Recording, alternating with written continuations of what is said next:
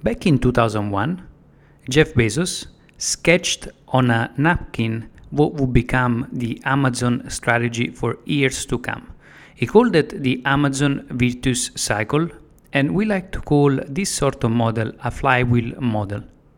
So, this is a new episode of the Business Pills, part of the Digital Business Models podcast offered by the 4weekmba.com. If you like this kind of content, go for more on 4weekmba.com. Now, let's get back to the Amazon flywheel. How does that work? So let's remember that we were back in 2001, just after the explosion of the dot-com bubble, and many startups had failed also because they didn't manage to understand that actually the internet required a new way of doing business. So it was not just a new distribution channel, it was just a catalyzer for new business models. Jeff Bezos understood that back in the days, and that's also how he came up and how he sketched this virtuous cycle or this flywheel model. Now, let me highlight three higher level concepts before we move forward to the model. First of all, this flywheel model happens especially when we move from a more traditional business model, which we can call a linear or a pipeline, depending of the different authors and how they define it, to a platform business model on which we all agree on, which mostly are the businesses that dominate today tech world, like Google Business, LinkedIn, Quora, and so on and so forth. So those platform business models really are new ways of doing business, and they move from a traditional sales funnel. If you know what that is, that's really an imaginary representation of the journey that your customer might go through before becoming a customer, and that's just an imaginary representation because I want to highlight that in many cases the customers come to us in a very unlinear fashion. But it's very important to understand that when we move from a linear business model to a platform business model, actually we go from a sales funnel model to a flywheel model.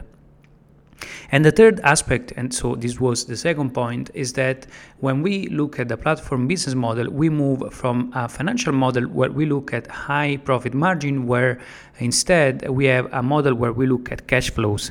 Now, if you managed or if you happened to be a financial analyst throughout the years, which managed to look at Amazon financial statements since its inception up to probably 2015, you might have noticed that actually Amazon didn't make much profit, and it was actually running at a very low, extremely low profit margin, if not inexistent profits. Now, the thing is, though, Amazon did produce a lot of cash through its operational efficiency, and it was investing this cash back into the operations so that it could improve the cost structure of the business. So that's why when we move from a platform business model, we can agree or not on that.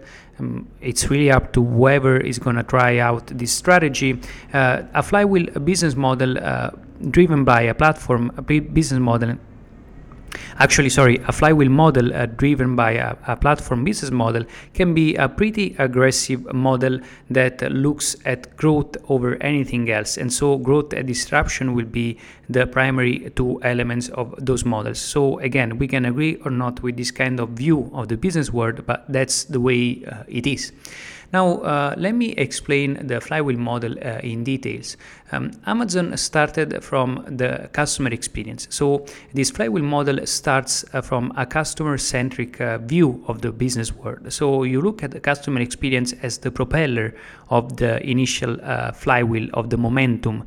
And these customers that get to your business, they become the primary ambassadors. They start reference your business, word of mouth takes off, and you get more traffic. As you get more traffic and you become more popular, in the case of Amazon, more sellers wanted to join the platform. This means that actually more people were willing, more sellers, third-party sellers were willing to offer their items on the Amazon store.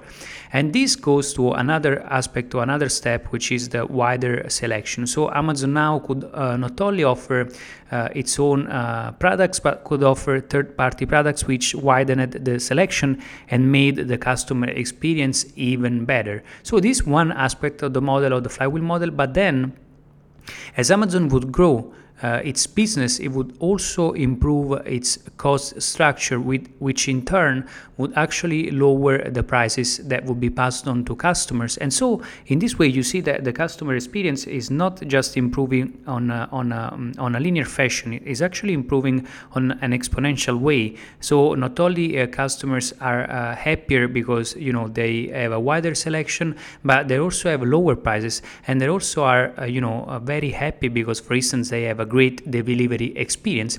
And you understand how this actually cycle, when it takes and it spins, it can create quite some momentum for the company, which can get the cash generated by this model to invest in other areas. So this is the way the flywheel model works. And remember, this starts all from the customer experience, at least in Amazon flywheel model.